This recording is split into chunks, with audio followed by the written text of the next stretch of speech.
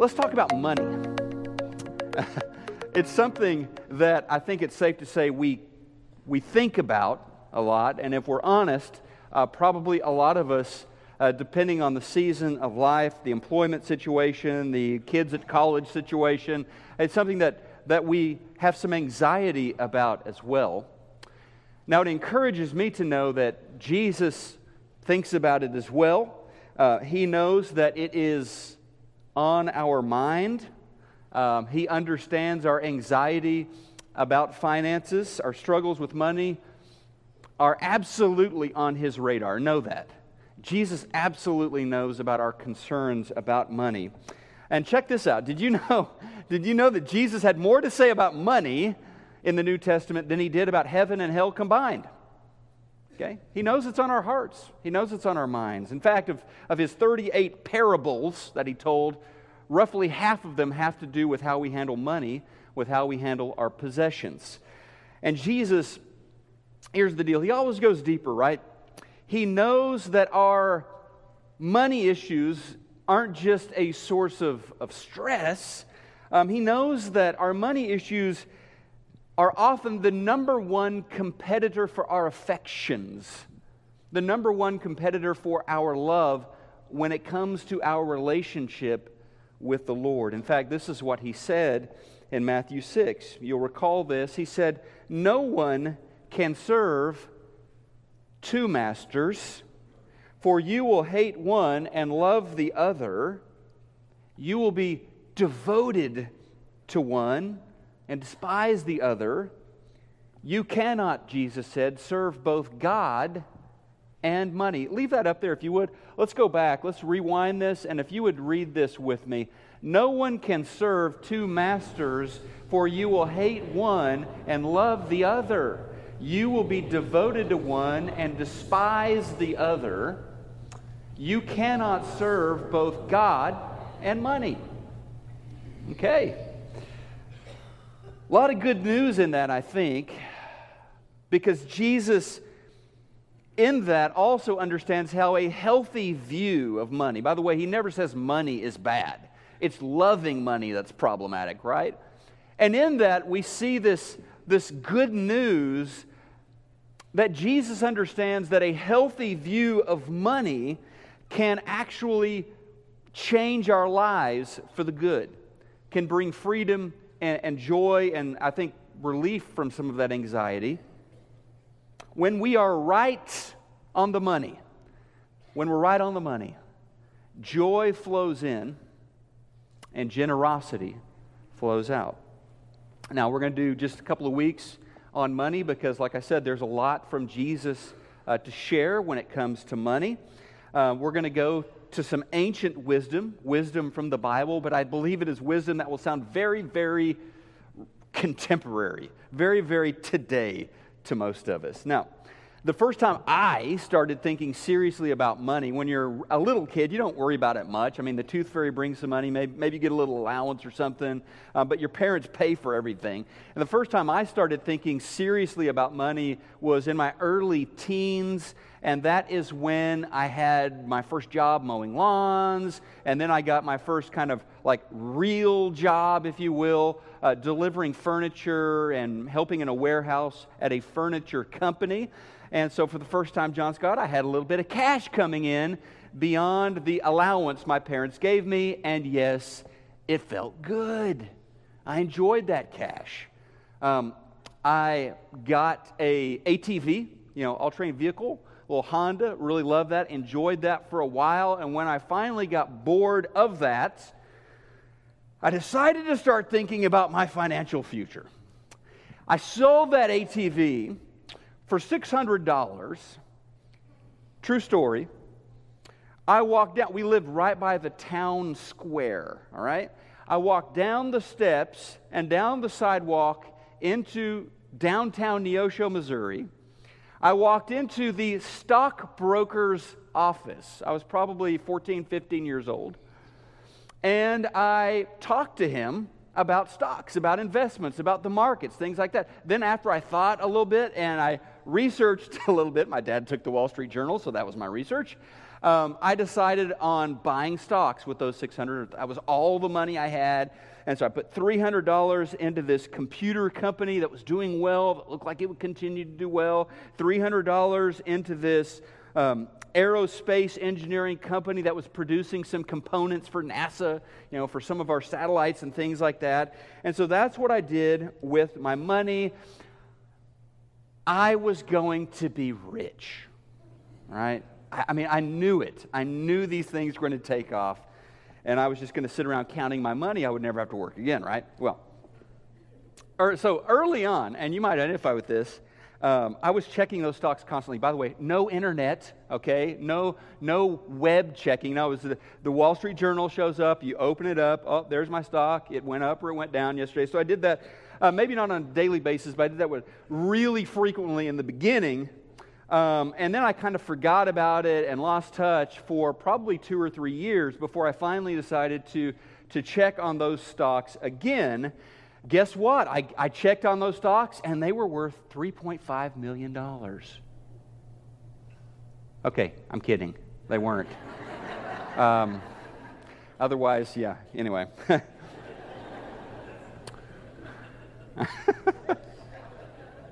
In fact, those two companies no longer existed. Seriously. Those stock certificates were worth $0.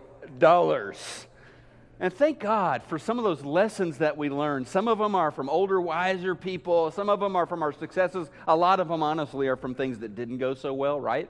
And I learned that, investments are a good thing, but there's a volatility there. There are no guaranteed investments. Well, Jesus comes along and says, there is one fund that is guaranteed. He says in Matthew 6:20, the CEO of the universe says, store up for yourselves treasures in heaven, invest in heaven, where moth and rust do not destroy. And we put that together with what we read earlier, what he said in that same chapter about, I can't serve two masters. I can't serve God and money. I learned that, basic thing, and you know this, but either I master my money or my money masters me, right? And we know how that's supposed to work. We're not supposed to be mastered by money. In fact, we're not supposed to be mastered by anything, by food, by sex, by anything except Jesus Christ, all right, our Lord and Savior. Well, Jesus helps us out. Like I said, he told a lot of stories about us and our money. And one of those stories is in Luke chapter 12, and it's a good one. It's a story about a farmer, a rich farmer. He is essentially living the American dream, or maybe the Palestinian, the Israeli dream, all right, in the first century. He's worked hard, okay, made some shrewd tactical choices with regards to his business. And his farming enterprise has really taken off. Harvests are getting bigger and bigger. In fact, it gets to the point where he doesn't even have room to store all of his production, all of his crops. So this knack for farming, this work ethic, a guy who wakes up early and works hard, business savvy, and his business then is prospering really beyond his wildest dreams. So successful that no longer is he able in his warehouse space is he able to keep all of this stuff, all of this inventory. So he gets together with his architect and they devise some plans to build some like mega barns, some mega warehouses to store his bumper crops. Now remember, his goal, like many goals, I want to get to the point where I can kind of take it easy, where I don't have to wake up early and work. And so that is his goal, to get to where he can just kick back and retire, essentially. And now I'm going to stop. The story goes on. I just want to stop. And I guess this is kind of the painful part, but as Jesus says so often in his teaching, he who has ears, let him hear. In other words, not everyone's willing to endure the pain of kind of holding up the mirror. If you're willing, then go with me here. I think that's what God is inviting us to do. we live in a very prosperous time and a very prosperous place. In fact, I would say America is a uniquely prosperous place. At some point, we, collectively, Americans, we saw our stuff grow to the point that we could no longer store it, in the hope chest, right, at the foot of the bed. And so we started, you can go back and study this, at some point we started building built-in closets to store our stuff. And at some point we filled up those closets, right? And we started filling up our attics, right?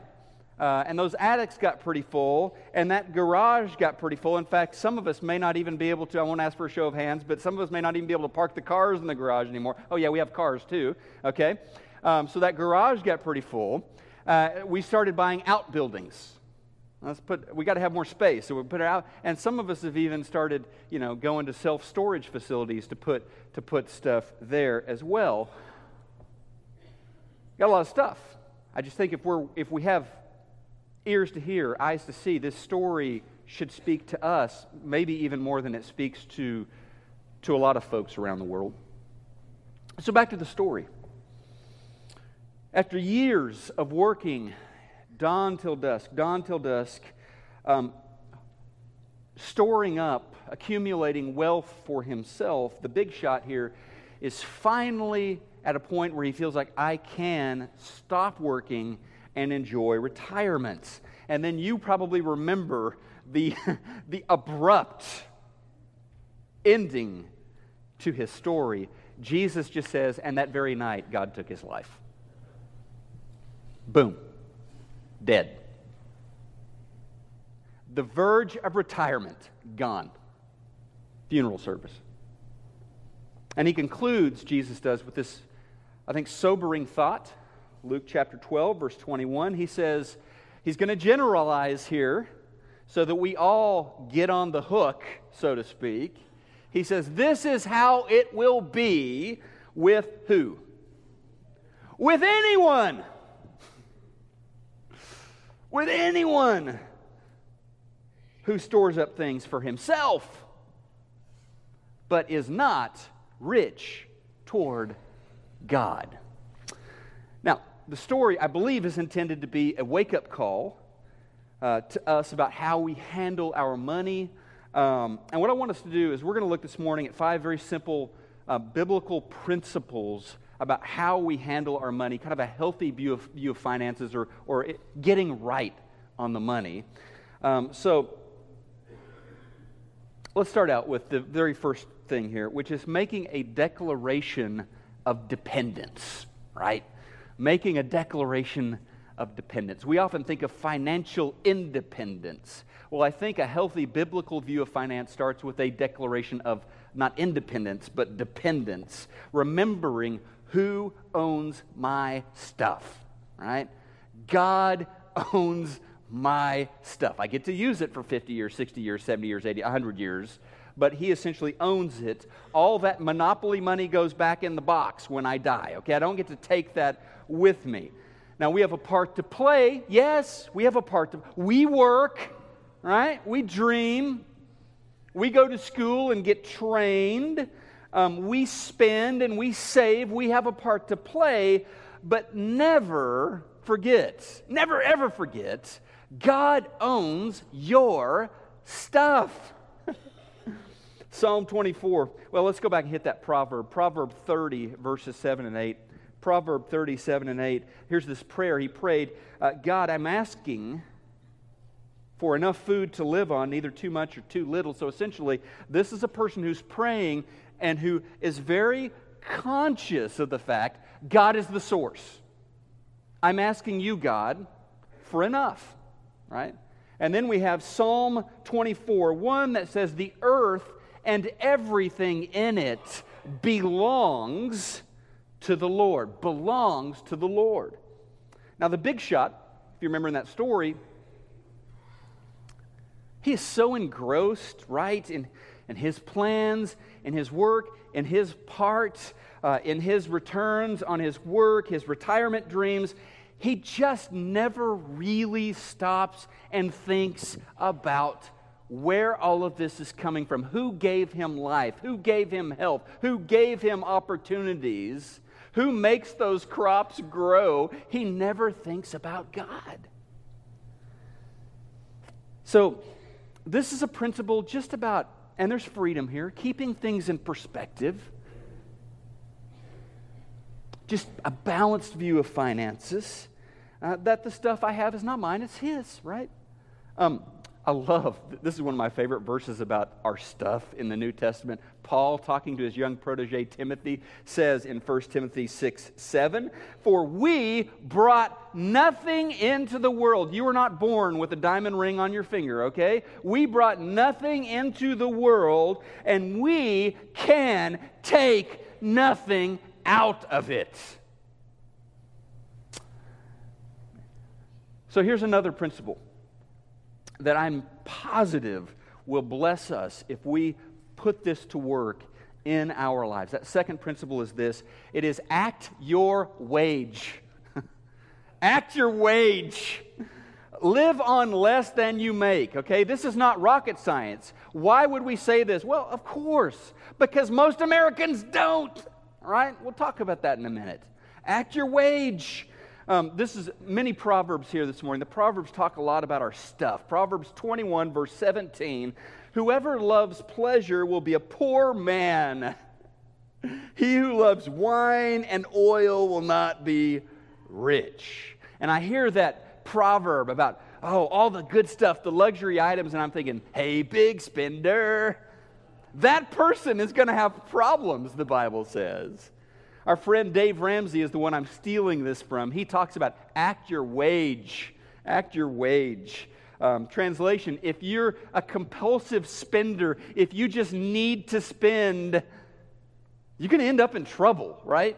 Now, part of the challenge for us is unique to our time in history.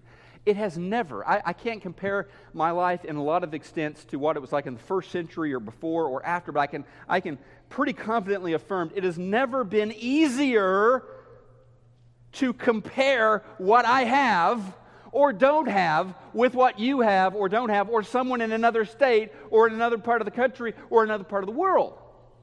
It is so easy because of social media. Thank you, Instagram. Thank you, Facebook. Thank you, Twitter. And so we see what others have, and we start comparing. And we feel like we're missing out. FOMO, fear of missing out. We have that. We start and so oftentimes, not everybody, but often there's a bump up in the spending there, isn't there? We look at the car they drive. We look at the home they live in. We look at the private school their kids go to. We look at the neighborhood they live in. We look at the vacation they took. And we spend. And we stop acting our wage. Now, would it be fair to say possessions, money, that's kind of how we keep score in America? I mean, I'm, again, not going to judge for the whole world. Isn't that kind of a score? Oh, that guy's a success. Oh, she's a big-time success. Look at all the money. That's the scoreboard, right? And Jesus says that's a bad scoreboard. That's a lousy scoreboard. He says in that parable, Luke chapter 12, verse 15, "Be on your guard against all kinds of greed. A man's life does not consist in the abundance of his possessions," or her possessions. That's not how the scoreboard works. That's not how success is determined. So turn it off. Enjoy what you have. Quit comparing what you have or don't have to someone else and start acting your wage. 3, avoid debt. Again, no rocket science, no earth-shattering statements this morning, but reminders. Avoid debt. Debt is a problem, not a solution, all right? Debt is a problem, not a solution. And the Bible talks a lot about this, Old Testament and New Testament. One of those verses is in Proverbs chapter 22, verse 7. "The rich rules over the poor, and the borrower is a slave to the lender." Strong language. There's an enslavement that can happen, a loss of freedom, a confinement, a sense of being owned that can occur, the Bible says. And right now, I'm so happy. Financial Peace has just started. It's going on here at Preston Crest. And so many of us have been blessed by the Financial Peace University ministry. It's one of several that we have to help people out with their finances. But this one has set a lot of people free from debt.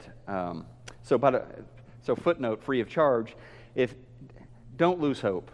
I mean, we've got so many stories. I'd love to tell you about some of them if you want to come to me and talk. But so many stories here. Dozens of couples were in debt, up to here, and actually were able to get out of that. So debt enslaves.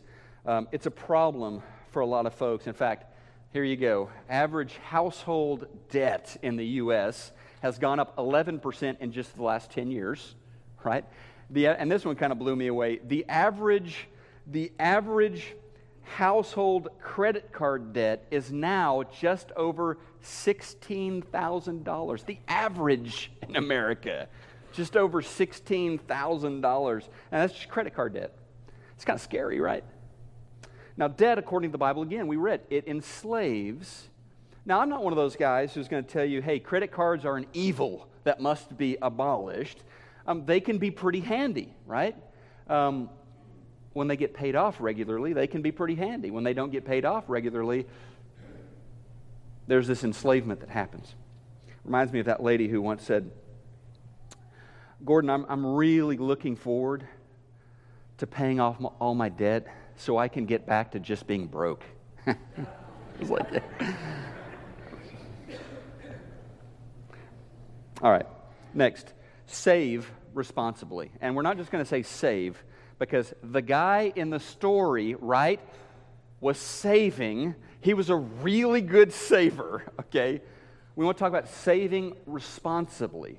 Saving, investing, and this is that phrase I love to use. It can be a good thing when it's not a God thing, when it's not numero uno for you, all right? The Bible says, and I love this, how it picks out the most insignificant creature, right? The ant. And it says, check out the ant. Even they know how to save. Proverbs 30, verse 25, ants are creatures of little strength, or one version says of no count. Yet they store up food in the summer. They're tiny, but they're smart. They save. Summer, they think, summer is great. But winter is coming. Store some up. So part of being right on the money is that it's setting aside, right, for emergencies. Having a little set aside for emergencies or retirement, or kids are going to start college here in a couple of years, setting a little aside for that, setting a little aside for that big purchase, or, But is it possible? This is the question. So we've got that. But is it possible to save too much? Yes, it is. It is possible to save too much. When saving moves from being a good thing to a God thing, it is sinful. When saving makes you stingy, when it makes you tight-fisted with the kingdom of God, with the things of God, the needs of others, then that is not responsible saving. That is not godly saving, right? The rich farmer in the story, he is a saver. He is an investor, just not in the things of God. And James, by the way, this is one of those passages in the Bible where you can just tell the writer is kind of ticked off, okay? James is a little ticked off here. James talks to wealthy people that he was in fellowship with, wealthy Christians, and this is what he writes, and see if you can't feel the tone of this. I think you'll catch it right off. Maybe a little finger wagging here in this letter. Look here, you rich people. Wow. Okay. Your wealth is rotting away, and your fine clothes are moth-eaten rags. Your gold and silver have become worthless. The very wealth, what? The very wealth you were counting on will eat away your flesh like fire. The treasure you have accumulated will stand as evidence, Exhibit A, The treasure you have accumulated will stand as evidence against you on the day of judgment. Perhaps one of the scarier passages in the New Testament right there.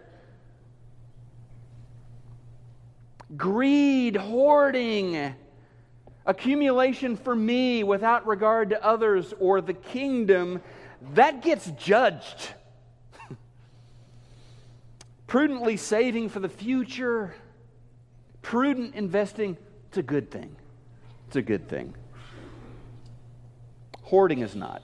So let's get to the final right on the money principle this morning. And it's about giving. Live to give. Live to give. Generosity frees my heart from greed, and it partners me with the Lord. Amen? Isn't that what it does? Live to give. This involves my relationship with God. You know, we have a vision here at Preston Crest. Passion for God, compassion for people. It involves both, right? Being generous, live to give involves my passion for God, and it involves my compassion for people. It involves both of those, because those people are what? They're made in the image of God, right? So I love God, I love people made in the image of God. So let's talk about passion first. This means give to God first, right? This isn't just preacher talk. Well, of course the preacher's saying that. No, give to God is all throughout the Bible. When we talk about our stuff, the phrase that's used in the Bible is your first fruits, or another word there would be your tithe. So, Proverbs 3:9, honor the Lord with your wealth and with your first fruits. God off the top. So that phrase, didn't we talk about that phrase last week? We were talking about Jesus, we were talking about our bodies and souls, we were talking about the resurrection that's coming, and in that story, remember how Paul called Jesus the first fruits. First fruits of the resurrection? Yes. Also, first fruits given to us. God so loved the world that He gave His only begotten Son. God gave us His best. He gave us His first fruits of heaven, Jesus, so that our debt of sin could be canceled, could be wiped out. First fruits, right off the top. And right before that story, Jesus is setting up that parable He's going to tell about that entrepreneur there. And He says in Luke 12:21, He says, this is going to be a story about being, quote, rich toward God. So the starting point for this in the Bible, we'll talk a little bit more about this next week, is tithing, which just means first 10%. And essentially the principle then is giving at least that first 10% back to God, back to the kingdom, back to the church.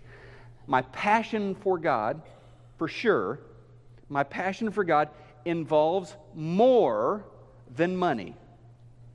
Okay? My passion for God involves more than my money. It can't involve less. Right? I can't put my money, well, God's not going to touch my money. I can't do that.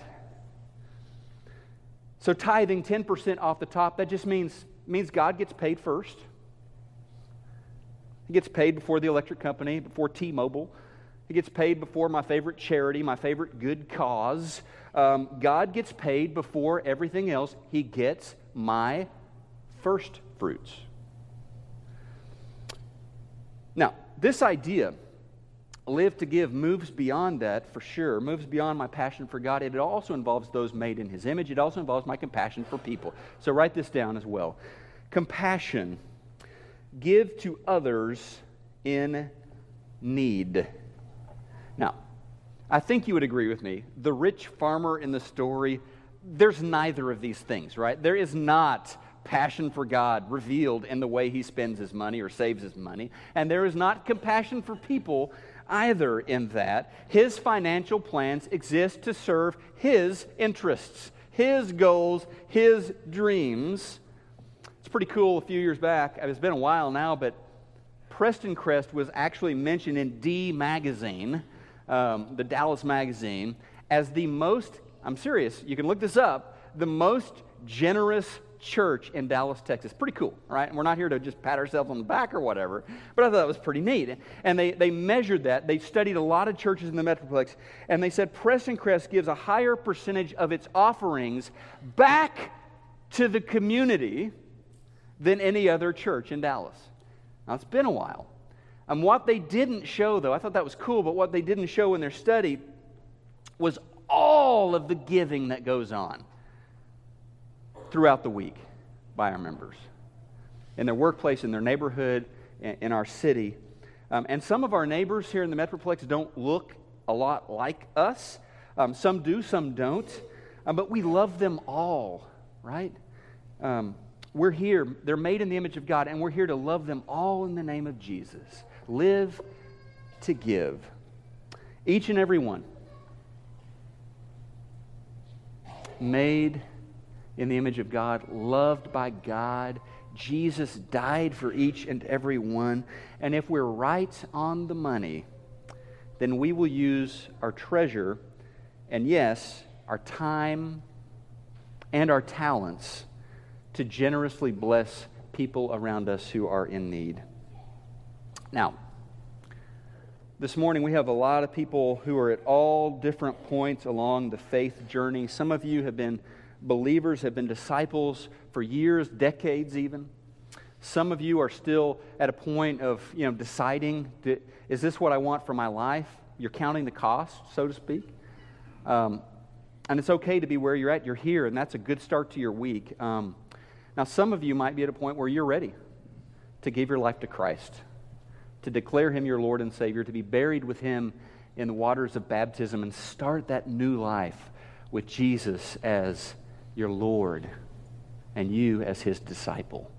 We would love to help you with that in any way that we can, or maybe you need prayers this morning, and would invite you to just use this time before you leave this room. If there's something on your heart before you leave this room, just to put your arm around somebody, ask for prayers, or pray over them. Don't even need a reason. Just being alive, all right, in this world is enough reason. We all need prayers.